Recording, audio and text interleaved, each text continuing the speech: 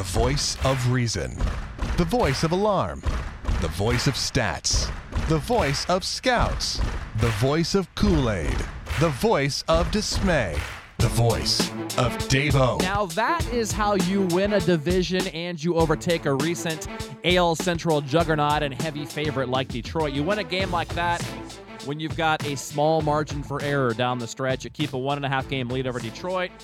Alex Gordon comes through on a very happy and emotionally charged edition of your Dish here on Clubhouse Conversation. What's up? It's Dave-O. Appreciate you listening as we witnessed a textbook edition of Bloop and a Blast there in the ninth inning from Alcides Escobar and Alex Gordon off of the Twins All-Star closer, and a pretty good one. He's no Greg Holland, he's no Wade Davis, he's no Kelvin Herrera, but Glenn Parkins, definitely a well above average major league relief pitcher, above average closer. Alcides Escobar leads off the inning. It took 4 pitches, by the way, approximately 2 minutes for that game to end with the Royals down 1-0. Second pitch, Alcides Escobar, a little bloop job that you figured Danny Santana there in center would get to, but no, it finds green grass. 2 pitches later, Alex Gordon gets the pitch up, gets just enough of it to muscle it out to right center. Just like that, 4 pitches, 2 minutes. 2 runs, Royals victory. And you can say, well, they haven't won anything yet, and you can't say that game won the Central. No doubt. I understand that. But baseball, obviously, is a cumulative sport, as any of them are. You rack up the wins, you rack up the losses. A game now could just as easily have won it or lost it as, say, Ned Yost making the mistake against Johnny Gomes in Boston. I mean, all the games count pretty much equally. But this one counted a little bit more, didn't it? When you've lost 2 games in a row, you're coming home as a heavy favorite on paper. You expected to win that game tonight. You're down the whole game. You've got a lot of negativity breeding from the fans, which we'll talk about later. Now, I'm not just talking about tonight. I'm talking about even after yesterday. And we'll talk about that. We acknowledged last night here that tonight was a must-near win. I'm not trying to downplay that. I'm not trying to act like the Royals walked away from the Twins and won the AL Central tonight. But there's a very good chance the Royals or whoever wins this division wins it by a game or 2. I mean, you don't think that kind of win could go a long way, not only regaining momentum for the Royals. Any win like this is building for the Royals. They're still, technically, they're the second oldest team in Major League Baseball because of all the additions, but realistically, their core is still fairly young. So anytime you can come back against a closer, which the Royals haven't done that very much this year, get a win like that, you're going to hear some grumblings. You didn't have a great crowd tonight. There's going to be some grumblings. These guys aren't robots. They're human beings. They read their Twitters when they're getting negative messages sent to them about how, thanks for the run. It's been fun. #freefall. Oh, really nice at bat there. Great job there, Dyson. #freefall. I mean, you see that kind of stuff on there. It's not going to help. So the fact that the Royals can keep winning games is going to be good because this town needs it, and the Royals have earned their 28 years of negativity. I understand that. There's nothing wrong with being a fan and doubting it and saying, well, we're probably going to lose tonight. Damn it, we're going to probably lose 3 in a row with Hendricks tomorrow. That's not good. That's fine. There's a difference between doing that and going on Twitter and declaring the season over and making a mockery of the Royals, saying that in the 7th inning when it's 1-0 that this game is over, they're going to also lose tomorrow. They should have won against Baker. #freefall. And I see people start tweeting at players. That's wrong. Don't tell me you're a diehard fan, and don't tell me that doesn't matter. Don't tell me that it's only one on the field. Now, technically it is one on the field, but these guys are not robots. These guys have girlfriends and wives and friends, and believe it or not, they read their Twitter, and they listen to sports talk radio, and they read the comments on Facebook, although that's a bad representation of Royals fans. Facebook Royals fans are the worst on that public Royals page, at least. There's a couple good ones on there, like diehard Royals fans and Royals fans. A couple others I'm a member of on there. Kansas City Historical Society is a great one, obviously, but you get the point. So my point in saying that, I went on a mini rant tonight on Twitter, as some of you saw. Not all of you follow me. I don't have that many followers. I'm not that big of a shot, but at Royals Clubhouse, we talked about it, how, to me, you're not being a real fan. A real fan sits there and is negative and has negative energy and has seen this team and stuck with it. I'm not saying you have to believe they're going to win every game, but to get on Twitter and rant about how they suck now and how it's over and Detroit's going to overrun the division. Oh, now they're only a half game up. The game had 3 innings left. They were down by 1 against the Twins. So write all this negativity, to write it to the players, I just don't see how that makes you a true fan. And I'm not trying to have a dick fight here who's the biggest fan. It doesn't matter. I mean, we all spend the money to help the Royals increase the payroll. We all watch the games to help the ratings. We all want them to win, the majority of us at least. I think there are a lot of Royals fans who do like it when they lose. Not a lot, but there are some definitely.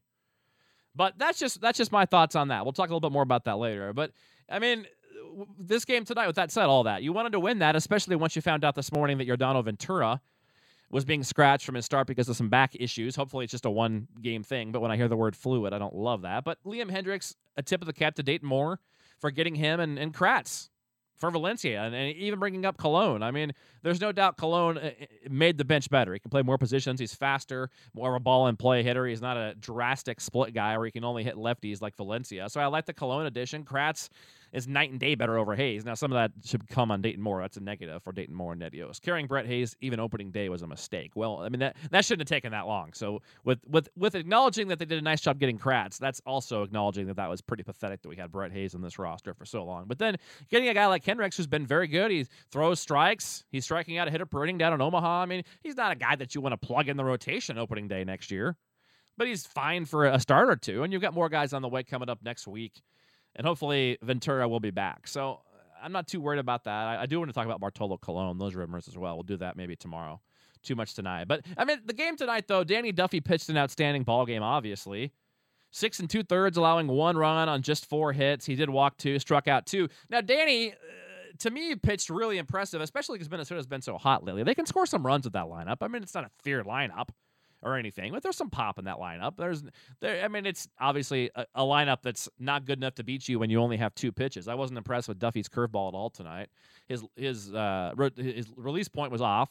The ball was being left up consistently. The Twins did miss a couple of hangers, and Duffy only struck out 2. But with that said, he was able to get through 6 2/3 and a nice shot with his pitch count. If the Royals have a 3 or 4 or 5 spot on the board, he goes 7, possibly 8. Probably only 7 because his pitch count was getting up there. But some of that was him getting a little nervous there because he had no margin for error, had to focus a little bit more and not be as loose there, which takes a toll on the body as well. So, I mean, I was impressed with Danny because the release point wasn't there, the breaking ball wasn't there, but he found a way to get through 6 2/3, and I didn't think he had great stuff tonight. The Twins could essentially erase that breaking ball or just wait for one up. And the Twins are an okay hitting team. Against a really good team, Duffy probably would not have been able to get away with that. But against the Twins, he did the job. Held an outing again for Dan.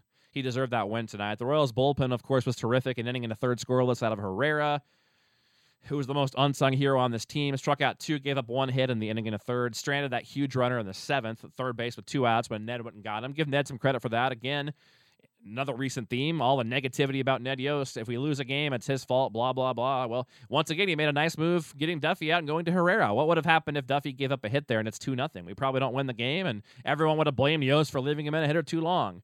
Same thing if Herrera would have given up the hit as well. It would have been Yost's fault and for not leaving in Duffy. But it worked out for Ned, and he gets no credit. So my point being, I'm not saying either way mattered in the grand scheme. There's just as good of a chance Duffy would have gotten out of that. But for all the negativity about Ned Yost as well, I'm just trying to do my part to change the culture here, guys. We're in first place, 15 games over 500. I'm not saying you can't be negative. I'm not saying you haven't sat through 20 years of garbage baseball, because you have. I'm with you. I'm not talking down to you. I've been out there too. Watching 155 games since 1988 every single year. I don't miss games. I understand. It sucks what we've gone through. But we have a good thing right now, and to see people giving up on the team, ranting after we got shut down by a legitimate pitcher, Pineda, last night, who was damn good last night. If you watch the game, was locating the ball well. Now, tonight, I mean, Scott Baker on Sunday was not good, but to me, it looked like the Royals were on a getaway day, not focused, whatever. That's not acceptable, but they did take 2 out of 3 against Texas. So look at the big picture. They took 2 out of 3 against Texas. You can't be pissed. You're not going to sweep and win every game. I know we were spoiled there for a good month. But to take 2 out of 3 from Texas, you haven't lost a series since Boston. You lose 1 game to New York after taking 2 of 3. And then tonight we've got free fall text messages and tweets and attacking players, and the game's over. And I have a problem with that. I have a big problem with that. When you're going public with that and telling players and making these announcements and creating hashtags to mock the Royals, I've got a problem with that. I don't know. Maybe I'm just an 11-year-old boy still. Maybe I'm Henry Rowan-Gardner from Rookie of the Year, and I'm just too drinking the Kool-Aid, and I should grow up and be negative. But I look at things with numbers. I understand numbers. I look at the numbers. I look at the stats. I watch the games also. I've been through it with you. It doesn't. You're 15 games over 500. You took 2 out of 3 from Texas. You lost 1 game to New York, and now all of a sudden we're down 1-0 in the 7th inning, and the game's over. We lost. We're down 1-0 in the 7th inning after taking 2 of 3 and losing 1. Listen to you. Let's just think about that for a second. We're 15 games over 500. A game and a half at first. The game was not over. It was 1-0 in the 7th. So that just frustrates me. And if you've got a problem with that, if I'm preaching, then so be it. I love my Royals. I love baseball. This is, like I said, it's not the NFL. It's not, the games are not won at the line of scrimmage in baseball. You don't just overpower every single game, even the matchups in your favor. It's like I said, every fifth game, it's a new team because each team has a different quarterback. The starting pitcher is the quarterback in baseball. For example, Nolasco was different tonight than he normally is. Don't blame it all on the Royals. And again, I don't want to be Ned Yost here and tip the cap always, but I mean, he was good. He wasn't missing up in the zone. There were a few hittable fastballs that the Royals fouled straight back, including Lorenzo Cain, who continues to have a worrisome streak lately. Now, that is worrisome. He keeps fouling off every hittable fastball up straight back. He can't square them up, and that's a problem. But for the most part, I mean, those weren't home run pitches. Those were single pitches. Maybe hit a gap. I mean, Dyson getting picked off first 2 games in a row is god-awful, obviously, when he's there to get on base and steal and score runs, play defense, get on base. But in the grand scheme, the Royals, I mean, even the last 2 games when they didn't score any runs, they didn't pitch either, so it wouldn't have mattered. Had they scored 4, people wouldn't have been panicking, and it wouldn't have mattered. I mean, Shields got lit up pretty good last night towards the end there. You know? Same thing on Sunday. So I just don't understand all the negativity. To me, it's just, it's almost funny to me, but it's not because it pisses me off. This does no good for the city. One more comment about this, and you can mock me for self-fulfilling prophecy and mock me for, saying they aren't robots and blah, blah, blah, blah, blah. Just like I believe in runners in scoring position. I believe in clutch hitting. A lot of people don't. They say it's sample size. Small sample size. I understand that argument. But you don't think some guys melt down when you have to stand in front of a class and give a speech? Or a presentation, some guys are hit the ball in the ballpark, some freeze up. You don't think a big moment these guys don't understand with runners in scoring position late in the game, it's not a big moment. You don't think some guys perform better and some perform worse. You think they're all the same? And a bat in the 3rd inning at Oakland in a scoreless game is the same, and a tie at bat in the 9th inning, that's the same? They're not robots. That's my point with that argument, but also with the argument of these guys, of the negative culture not affecting the players. When you go out there to the K, we have 30,000 fans. It sounds like a funeral home some nights. And I understand some of that's the Royals aren't giving you a lot to get excited about in the field. Touche. It's been 28 years. Touche. But when you're overly negative and just expecting something bad to happen and playing not to lose, ask the Chiefs how that went in Indianapolis last year. Now, obviously, people sitting in Kansas City saying, oh, they might blow it. Don't give up yet. It's only the 3rd quarter. That this is the Chiefs playing here. Obviously, they don't see that exactly at the moment they're playing the game. But believe me, that culture's there. Those guys know about it. You don't think that sometimes bad luck and negativity happens from negativity? Anyway, I'm getting into a psychology argument here.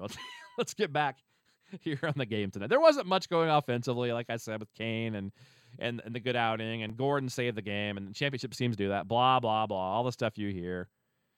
I don't know. That's just where I'm at tonight. I just want you to understand if you happen to see my Twitter argument, and you may disagree with me, but I hope you understand my point at least. I'm not saying you have to agree with me, but I hope you can at least see where I'm coming from without mocking me and laughing. I don't mock you. I mean, I disagree with you, but I'm not sitting there mocking you. So tomorrow night it's Hendricks and Hughes. The Royals are going to hit Hughes tomorrow. I got a feeling they're due. And again, there's the 11-year-old Dingamy. It's not like Phil Hughes has been dominant this year, though. His ERA is over north of 3s. I mean, he's not Kane, a whole bunch of guys. I mean, it's Phil Hughes. He's good. He's a good major league pitcher, above average. But and hey, he's better than Hendricks. I mean, they have the matchup tomorrow, no doubt, as far as on the mound goes. And it's a new team, like I said, every 5 days, every 5th day. But the Royals will score some runs tomorrow. I think they'll get to Hughes. It's a matter of how Hendricks will do. I really don't know about tomorrow. I just call it a coin flip game. The Royals are obviously the far superior ball club, but it comes down to mostly starting pitching. Who knows what happens tomorrow? That's why Thursday becomes so important with Tommy Milone against Jeremy Guthrie. Malone, more and more, the more I look at the stats and break down his road versus home and look how he pitched at the Oakland Coliseum, I wonder if he's a byproduct of the Oakland Coliseum. He's been dreadful away from there. ERA well over 7.5 since coming over. And Guthrie's pretty good at home. So we'll break down that game more tomorrow. But as far as Hendricks and Hughes goes tomorrow, I don't know. Who knows? Your guess is as good as mine. The important thing is the Royals found a way to get a win tonight. They need to win series from here on out. We've been saying it since basically the All-Star break. We basically said it was a long shot for the Royals to get where they're at. Now they've gotten there, but we basically said they need to sweep 3 or 4 series. They can't get swept, and they can only lose 2 or 3 series. Well, the Royals haven't lost a series since then. So even if they lose a series, as long as they're not getting swept, they're only going to be losing most likely a game on Detroit during that, if that. Detroit also got a blow today, of course, with Sanchez being injured. So that helps the Royals' cause. Of course, Infante and Ventura don't necessarily help, and Hosmer hasn't helped in the least.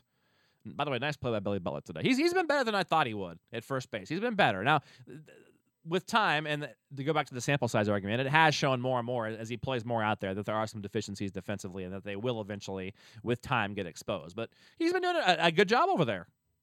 I mean, he really has. But no doubt Eric Hosmer goes back to first base. That's a different conversation for a different day. But a nice play today by Billy. I'm glad Colon didn't get injured there as he went over his head to get that foul ball earlier for Danny Duffy in the third inning. So that's it for tonight on Clubhouse Conversation. Appreciate you listening. Sorry for the rant. A little bit longer than I planned on going, but hope you enjoyed it. Understand where I'm coming from. Hope you were able to listen to the Jose Santiago interview we posted earlier today. Got some other exciting ones for you coming up. I've gotten in touch with a lot of former Royals guys, and I'm excited to bring to you soon on Clubhouse Conversation. Have yourself a good night. Go Royals, and we'll see you out at the K tomorrow night.